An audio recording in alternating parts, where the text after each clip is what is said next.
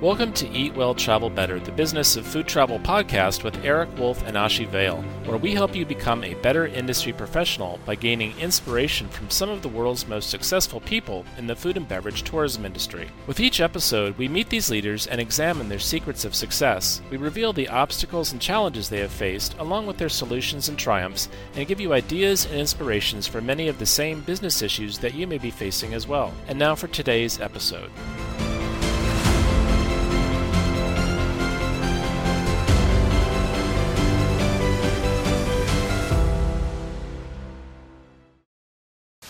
I'm Eric Wolf, and I'll be your host today for episode 12 of Eat Well, Travel Better, the Business of Food Travel podcast.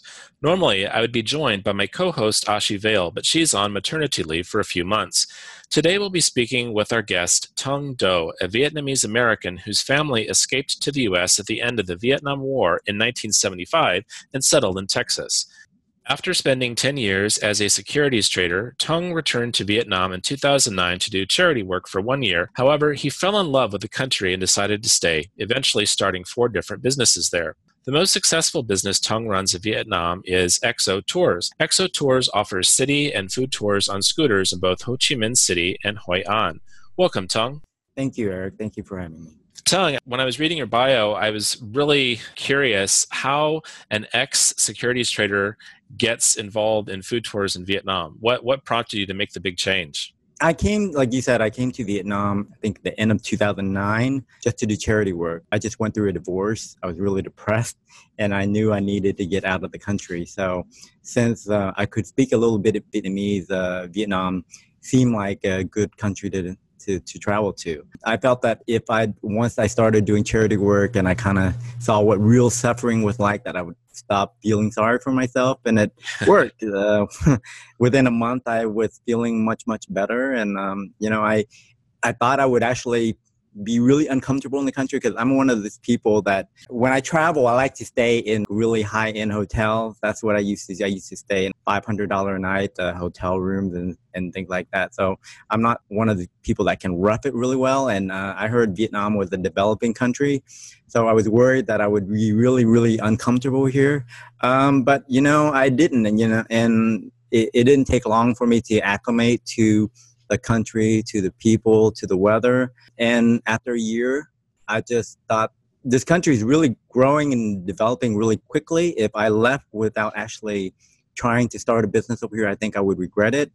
So I looked at the economy and was considering what industries were developing.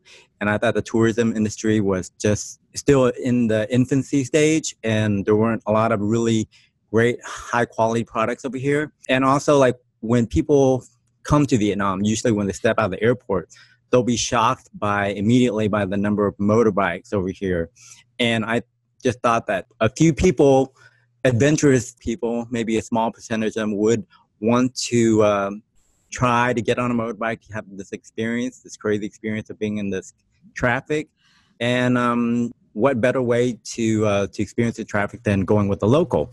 But at that time, there weren't really any motorbike tours where you had tour guides that could speak English. There were a few that were taking people around to the main tourist attractions, but they were driven by men that couldn't speak any English. So I thought that if maybe somebody created a tour company that had well-spoken, highly trained tour guides that could speak fluent English, that it might take off. And I thought, what better way to really attract, like, basically any kind of guests, like children or families and stuff like that.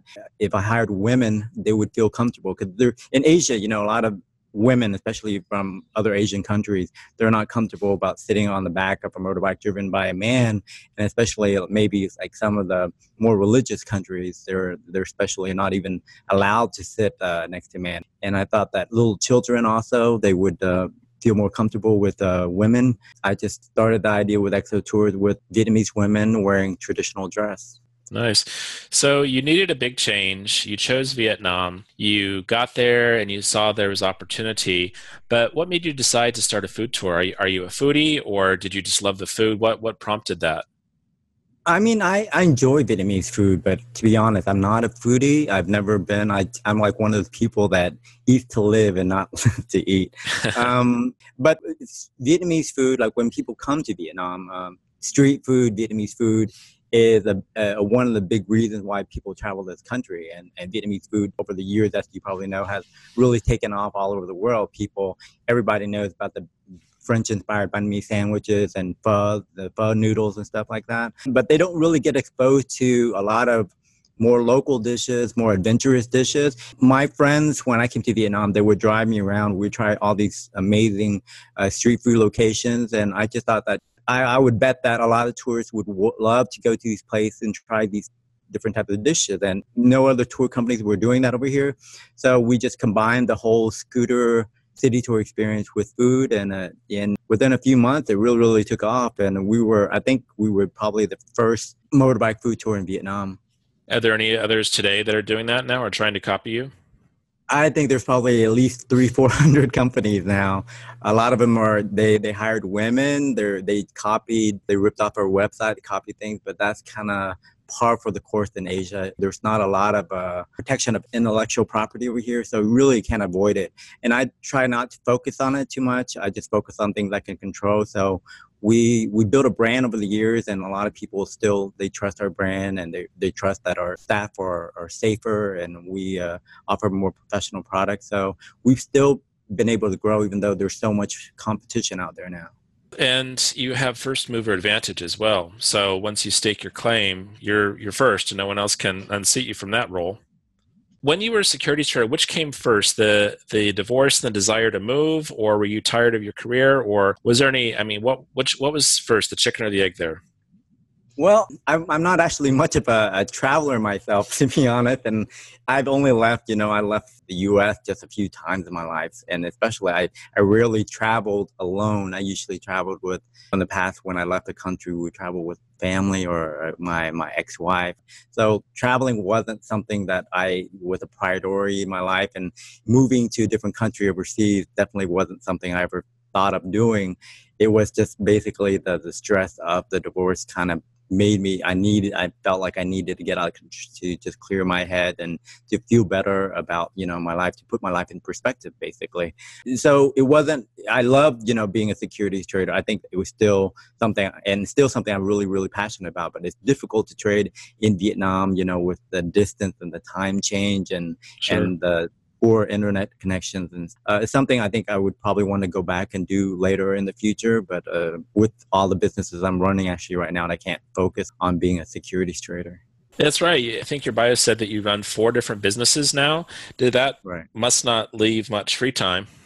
People would be actually surprised by how much free time I have. I am busy, but the thing I think I learned a lot from starting Exo Tours, which was my first business. I learned how to delegate. I think learning how to delegate is actually the most important quality you need to learn when you're running a business. You really can't scale and grow a business if you're trying to do everything yourself. If you're running around, leading on tours, doing everything, you're going to be tired, you're going to be exhausted. You won't be able to kind of see the big picture, step back and see the big picture and understand what you need to focus on to grow your business. When we were talking, it came out that was kind of your aha moment, that it wasn't really until you hired someone else that your business took off.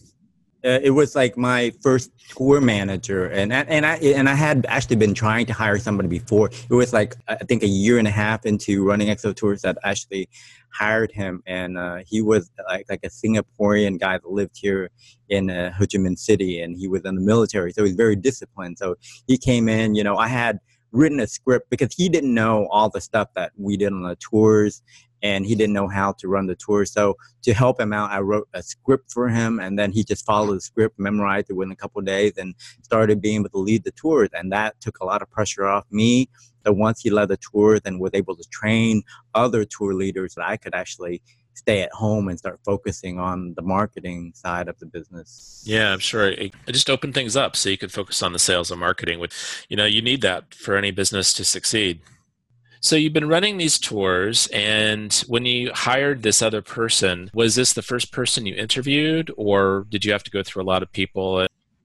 He was because I was friends with him before. Like he was actually active on Twitter in Vietnam, and Twitter is actually not. It never took off in Vietnam. It's still not popular. I think just a few expats use it, but at the time I didn't know, and I didn't use social media much at that then. But I was trying to network when I first came to Vietnam because I didn't know anybody. So he was actually one of the first expats I met while in Vietnam, and just by talking to him and learning his personality, I actually thought he would be a good fit for the business. And so I tried to talk him into joining it. And actually, he rejected my offer, I think half a year before he actually joined. So I didn't interview a lot of people. I actually had him in mind, and I kind of kept on approaching him about this and urging him to join me before he finally actually agreed to. What was it that you said to him that made him accept your offer?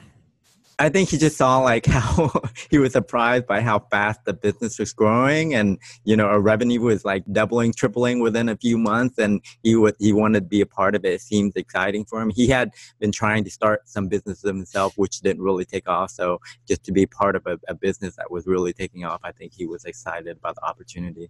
Nice. Well, I know that you had mentioned that you were concerned about the overall quality of tours being offered in Vietnam. And I think you were saying that basically there was a lot of copycat companies trying to get involved in this. What's the current situation in Vietnam, and what can be done to improve the quality and consistency of the food tours there? I think it's difficult, especially for a lot of these tourism businesses that focus on travelers, because most of these businesses don't even have an office. They're not legally registered. They don't have an address. So the government, even when they want to crack down on them, they don't even know where to find these people. And they're running the website in English. Most of the people that in the government that manages the tourism department, stuff like that, they don't have staff that can read or speak English that can track these businesses down. So I think it's a really difficult issue to really to fix. Only if the government starts having staff that can really follow up, maybe look on the list of TripAdvisor, these businesses on TripAdvisor, and try to contact them and figure out where they are and meet up with them and find them. That's the only way to stop these businesses from proliferating. But right now, it's so easy for anybody to have a website and start a business and offer tours and they're offering tours for really low, cheap prices. They're taking business away from a lot of legitimate businesses that are offering higher quality products. I'm surprised there aren't more people in the government there that speak sufficient English to be able to track that stuff down. A lot of tour business over here, even though they have English-speaking staff, English ability over here still isn't great for most of the tour companies. Oh, that's a shame. That's a shame because, even if people are not native English speakers, as most of us know, English is really the international language of travel and business. And we get guests from Asia and from France, from Russia and stuff like that. And most of them know even, rudimentary English, if not pretty fluent. If our staff can speak English, it helps to communication between our staff and our guests a lot. So what do you think could be done? I mean, could there be some kind of a certification, or not just about the English language, but maybe about the professionalism? What do you see would be the next step for food tours in Vietnam? There's certifications. I mean, for tour guides, there are definitely certification the government has right now. But the problem with Asia is there's a lot of corruption also. So, a lot of certifications can be bought and people are bribed. So a lot of these certifications are meaningless, I think. I think that the only way to increase the standards, I think, is by example. And, the successful companies, if the lower quality business, see how successful business, maybe like Exo Tours or other businesses similar to ours, or not even motorbike tours or food tours, but just tours in general, increase their standards. And they're seeing that they're successful because they're hiring and training better staff just by the fact that they're making more money than these other fly-by-night businesses. It might get them to try to hire better staff and train them better. It's interesting you say that. And also when travelers to Vietnam are looking at websites like TripAdvisor or any of those other kinds of platforms, and everything is 4.5 to 5 stars, how do you choose? TripAdvisor just made it much more difficult recently because in March of this year, they changed the way they rank these businesses. So a lot of the smaller businesses that in the past had more difficulty rising in the rankings. Now it's much easier actually, I think, to rank higher now when you're a small business because they're basing the ranking more on how many 5-star reviews you have in comparison to the other reviews. So now you're seeing businesses with just 100 or 200 reviews on the top TripAdvisor or near the top. And some businesses that have thousands of reviews that have been ranked at the top now dropping down 20, 30, 40 spots. Now, are those authentic reviews or are some of them fraudulent? In Vietnam, there's definitely, you can tell if you click on some of these businesses, you see a lot of first-time reviewers, and the English is the grammar is pretty bad. So, it's pretty obvious. So that's your clue that this is not a real one. But a lot of times people don't read through a ton of reviews. They'll see the ranking and stuff, and they'll assume TripAdvisor had done their due diligence and checked out these businesses to make sure the reviews are real or not. But just from my experience, I've seen a lot of fraud over here. Yeah, I don't know. Those third-party websites are challenging. I know in the States, Yelp is quite popular, but anyone who is a true food lover will laugh at Yelp and say it's just not the real deal. And I've looked at it on many occasions, and pretty much every rating is 4.5 to 5 stars. You go to a city like Portland and everything, all the top restaurants are 4.5 to 5 stars. But having lived in Portland and knowing what's truly good and what's not, and thinking, I'm not quite sure that's worth 4.8 stars. What do you do? How do you trust? A good thing too with us is that because we've taken so many customers over the years, that a big percentage of our guests are actually from word of mouth, and it's not so much, we don't depend that much on TripAdvisor and stuff as in the past. Word of mouth is really influential, very important, the most effective and the least expensive kind of promotion. If you could give your younger self a critical piece of advice, what would it be? I would have actually tried to start a business earlier. The thing even though I said that being a securities trader is actually my main passion, something I was really, I love that job. But I think, you learn so much from starting your own business, and you learn not just about the business, how to run a successful business or how to be profitable, but how to manage people. And you learn about yourself, you learn about your weaknesses. And if you're weak, something I've learned is like where I'm weak, I need to hire somebody, a staff that covers up that weakness to help me to basically be more well-rounded, to make our business more well-rounded, basically. One of the things I'm actually weak with when I talk to people, I'm pretty direct. If I'm unhappy with something, you're going to know it. I don't talk around an issue or anything like that. So sometimes you kind of have to be subtle when you talk, especially when you manage staff. You just can't be direct like I am, because you're going to hurt a lot of feelings, and people are going to be upset. They're going to quit. So when you manage staff, you kind of have to hold your tongue a little bit. And I've never been able to do that very well. So I managed to hire people that deal with the staff directly for me, so I don't meet or have to talk to a lot of the staff. So is that a cultural thing in Vietnam, or would you say that applies anywhere in the world? I honestly couldn't say, that I've only run my businesses in Vietnam. So I don't know, but I'm sure they're similar in a lot of kids.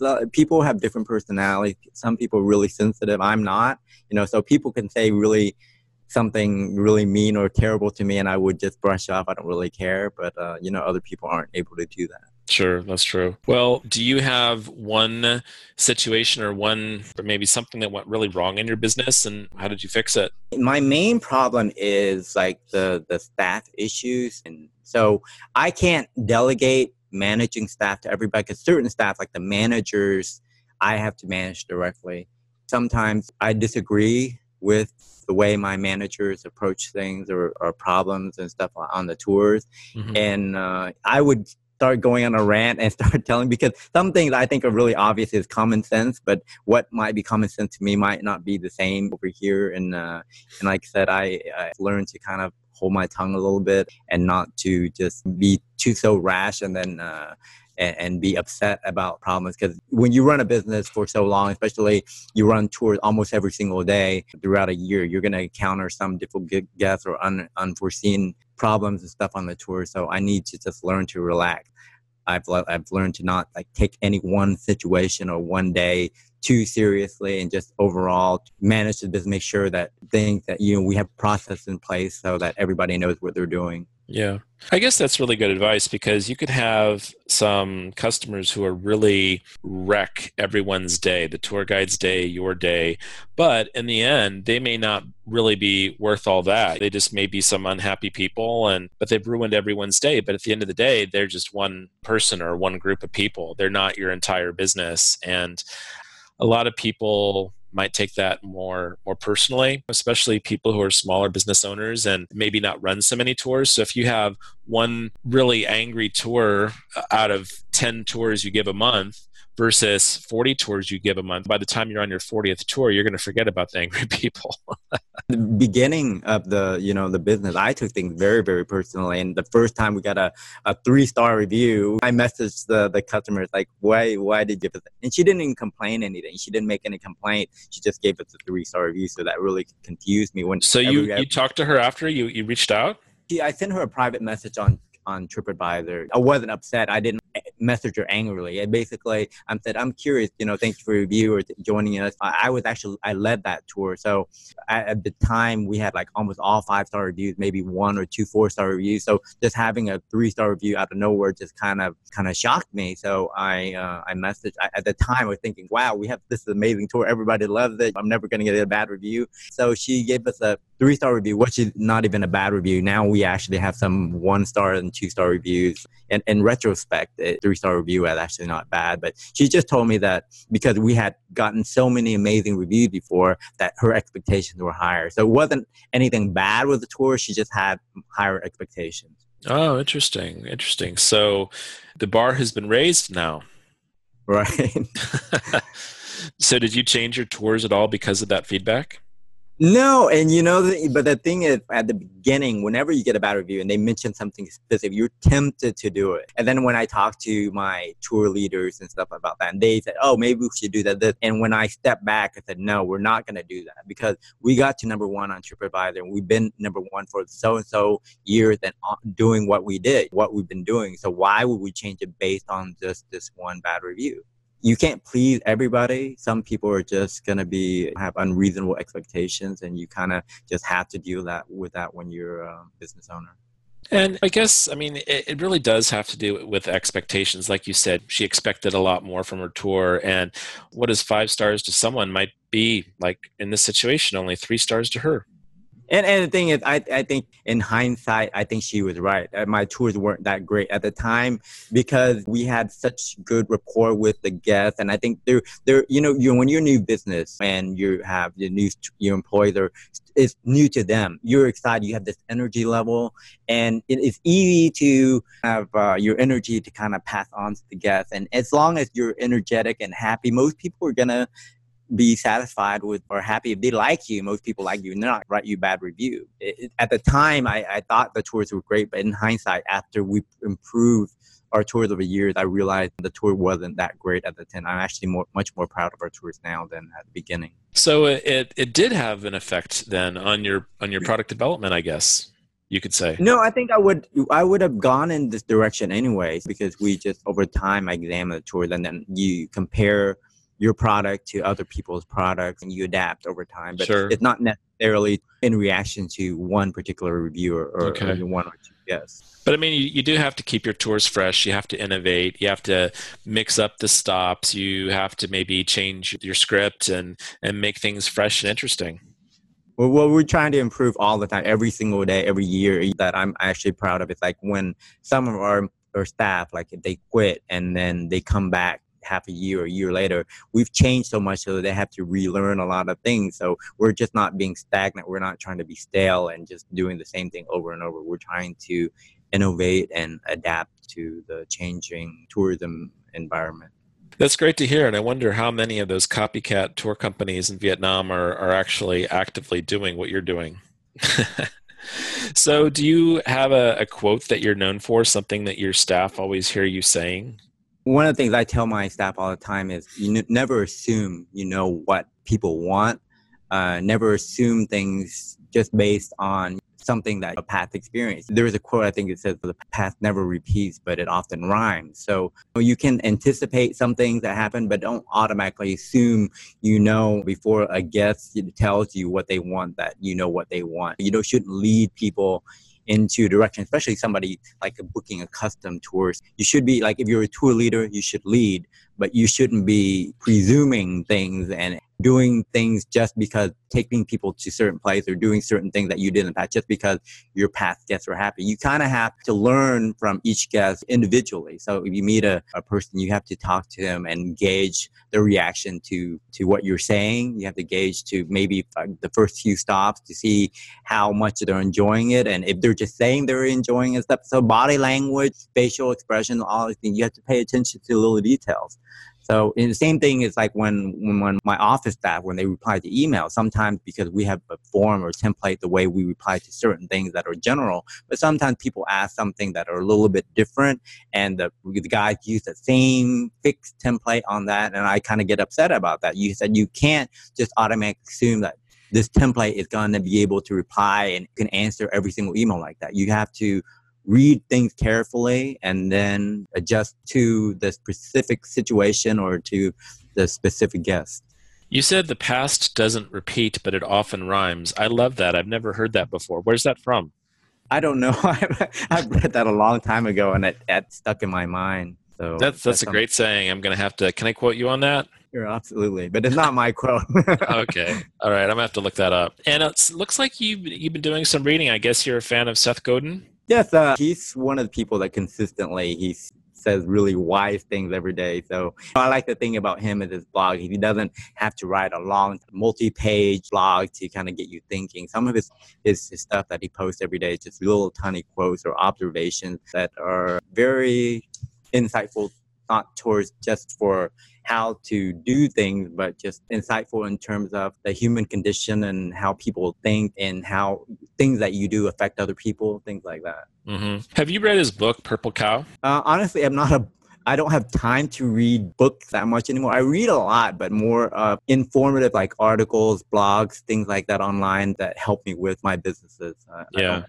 spend much time for recreational reading or reading business books anymore. Oh, I always try to read something before bed, and he has a book, Purple Cow, and the subheader or subtitle of the book is Transform Your Business by Being Remarkable. That book really impacted me. I think we have kind of an unwritten motto now at the association, be remarkable or be nothing. Because I think if you're not the best at everything you do, so the podcasts we deliver, the education we deliver, all of that, if we're not the best, then who are we? Because there's someone else that can deliver mediocre training or interviews or writing or whatever. So you have to be the best in order to lead. At least strive to be the best. Yeah, well, exactly. Try to be the best for sure. Like you are with your tour company, right? And and one of the things that you were saying, like you might be known for, the thing I actually tell all my staff, especially because most of them are young women. And, this is Vietnam is still, even though a lot of successful women, or is still very patriarchal society. The husband has a say in whatever to do and how the house is run, what the women can or cannot do. So a lot of the girls over here, my staff especially, almost all of them are college educated, college graduates. And the sad thing that's going to happen to most of them, and they're going to follow the path that the culture over here pushes them to, or their parents tell them to do, which is once you get married, you don't work, you stay home and be a housewife, and you give up on your dreams. Mm-hmm. And the thing is, everybody, I think when you're young, you have dreams. You think that one day I'm going to be really successful. One day I'm going to make a lot of money. One day I'm going to be this person and that person. I'll be famous or whatnot. But you notice that once people get into their 30s and they haven't achieved their dream, they've given up and they just settle into this pattern of life, work 9 to 5, get a paycheck, try to buy a house, get into a lot of debt, buy things to keep up with the Joneses and stuff like that. Mm-hmm. And it's only when you're young that you have this energy, that when you're young, you have to still have that ambition, you have the courage. Before you get married, you don't have the responsibility to take care of you don't have children, you don't have the responsibility to take care of your family and stuff like that. You can take a lot of risks, but once you get into a lot of debt, once you get married, you have a family, sometimes people, they accept that their life is never going to change after that, and they have to give up on the dreams. And I think that's a really sad thing to have to do. It's interesting that you have made a cornerstone of your business to hire women in a patriarchal society. Have you gotten any recognition or awards for that? I did get an award. I was nominated by one of our guests. She really admired what we met our business managed to do. And so she nominated me. I forgot what the name of the award. I'm actually trying to find it right now. I listed it on my website about us, but I forgot what the name Oh, of the award. cool. But basically, they nominate like 100 people every year, I think, that have or make a difference in women's lives. And I actually was one of only 11 men chosen in 2015. It's called, oh, now I see it. It's called the International Alliance for Women. So it Okay, was the award fantastic. I won was the World of Difference 100 Award. That's great to hear. Well, congratulations. Thank you. Now, I was reading a little bit about you, and it looks like your favorite book is Reminiscences of a Stock Operator. What's that all about? Think I've read that book 3-4 times, but I haven't read it actually in the over 10 years. So it's about this trader, I think in the early 19, not think, but it was in the early 1900s. And this was before the stock market crash. So it chronicles the life of this guy, that how he started as assistant, like a errand boy in the stock market and running around and doing chores, and he pays attention to all these guys that are making tons of money, and he hears ticker tapes and sees how, the time they use these little, I forgot what it's called, but there's like these antique stock ticker, and they print out the stock price in these ticker tapes. And he learned from price action by seeing the numbers going on the tape, how to predict when a stock was going up and down. And he became this amazing trader and made hundreds of millions of dollars. And he at one time was probably one of the richest people in the world, but also he became overconfident, over cocky and greedy, and eventually lost all his money and think he died a broke man. But it's interesting to kind of read about it, and just somebody came from nothing and taught himself how to trade and became super rich and successful. But then he let his own ego and confidence, he wasn't careful enough basically, and he ended up losing everything and dying a pauper. So it's an interesting book, and it's a good lesson for life too. It's definitely a good lesson. I was looking up the book, and I saw that it was published, was it in the 1920s, I think it was? Right. So I was wondering what the lesson there was, but what you said, how ego and overconfidence can ruin things. That's a lesson that a lot of people today still need to learn. I wake up in fear every day. Honestly, like not fear in being terrified, but fear that if I kind of take my foot off the pedal, that we're just going to disappear. Nobody's going to know about us anymore. Nobody's going to go on a tour. Because like I said, there's so many competitors over here. There's so many options. So if you don't continually to try to promote and market your business and be different and offer something unique, any business can fail and disappear. You can't rest on your laurels. Right. Yeah, that's an excellent lesson. That is very true. We do see a lot of people that fail to continue to innovate, and then their businesses end up folding. You see that sometimes in restaurants, but at the same time, you see restaurants that maybe they had a successful recipe or something, then they changed it. I know because I'm based in the UK right now. There was a restaurant here. I forget the name of it, but they had chips, French fries that they cooked in beef tallow, and then all of a sudden, the vegans, the vegetarians, people who prefer to eat kosher or halal didn't want those. So they changed the recipe, and it ended up putting the business out of business. So I think I've seen something similar. I grew up, in the U.S. I live in Texas, in San Antonio, Texas, to be exact. There was a barbecue restaurant near my house. I think it was called Tom's Ribs. It was packed almost every day. You had lines outside the door. You had San Antonio Spurs, the basketball team. I would see these guys going there, standing there waiting for their takeout. And then once they got so popular, they opened up I think 2-3 other branches. The quality went down, and all of them ended up shutting down. Instead of just having one really popular, high quality location, they tried to expand beyond their capacity to manage it. And ended up destroying the business. I guess the lesson is that you shouldn't try to be all things to all people. That can be a real death knell. All right, let's talk about some of the fun stuff. What was your first food travel memory, or your favorite one? The best food travel memory, actually, it was the first time travel outside of the U.S. on my own. Had an ex-girlfriend. She was teaching English in Taiwan, and I had promised her when she left that I would come and visit. So I'm one of these people that once I say something to make a promise, I have to keep it, even though I didn't want to travel overseas and I had really not that much a desire to go to Taiwan. But I went over there and actually it was the most fun vacation up to now that I've ever taken. And the thing I enjoyed was I came over there and she could speak the language. I couldn't speak Chinese, and she took me around everywhere and I didn't have to do anything. And she took me to like this Taipei night market, and I saw people making street food. And I mean, I even saw like little tiny mice being fried up and stuff like that. I was terrified of that, but it's really interesting because you're seeing things that you would never have seen in the U.S. You see people enjoying it's like really packed and lively almost at midnight outside. So it's something that really was entrenched in my memory. It's funny you mentioned the Taipei night market. I have a friend back in Portland, and he raves about it. He was telling me about the fried chicken. It's the best fried chicken he's ever had in the world. So I got to get there.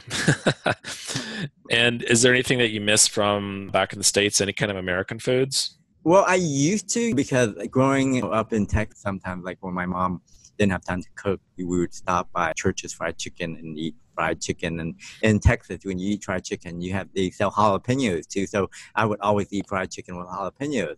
So one of the things I miss over here is like they don't have jalapenos over here. So the first year I was here, I asked my dad when he came, said, "You want anything?" "Yes." I said, "I want cans of jalapenos." So he went to Sam's Club and got me like these gigantic cans and brought it over here. And luckily, at the time too, they just opened a Popeye's chicken over here. So it wasn't the same as Church's, but it was close enough. So you were able to get your fix.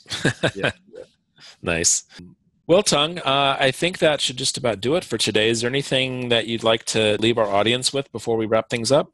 Yes, from personal experience, I just feel that if you have an original idea and you have the confidence to something to start, the hardest thing about running a business actually is starting a business, because people are usually petrified about failing, so they'll talk themselves out of trying anything. But I've started 4 pretty successful businesses over here with no experience at any of them. To be honest, even as a securities trader, I didn't have experience. And I'm basically self-taught for all the different businesses that I'm involved with and all the businesses I started. So I think that if you want to run a business, you should. If you want to start a business, you should. You shouldn't be afraid of failing. If you don't try, you'll definitely fail and you never accomplish anything. Don't be scared to try. Right. Yeah, I like it.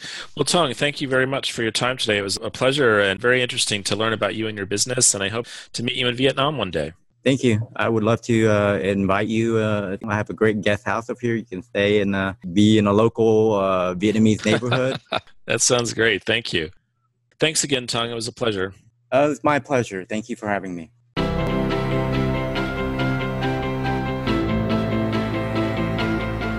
That's all for this episode of Eat Well, Travel Better, the business of food travel, produced by the World Food Travel Association. Join us next time where we learn from some of the world's most successful people in the food and beverage tourism industry. We'll meet these leaders and examine their secrets of success. We reveal the obstacles and challenges they have faced, along with their solutions and triumphs, and give you ideas and inspirations for many of the same business issues that you may be facing as well. Thank you for joining us today, and until next time, eat well and travel better.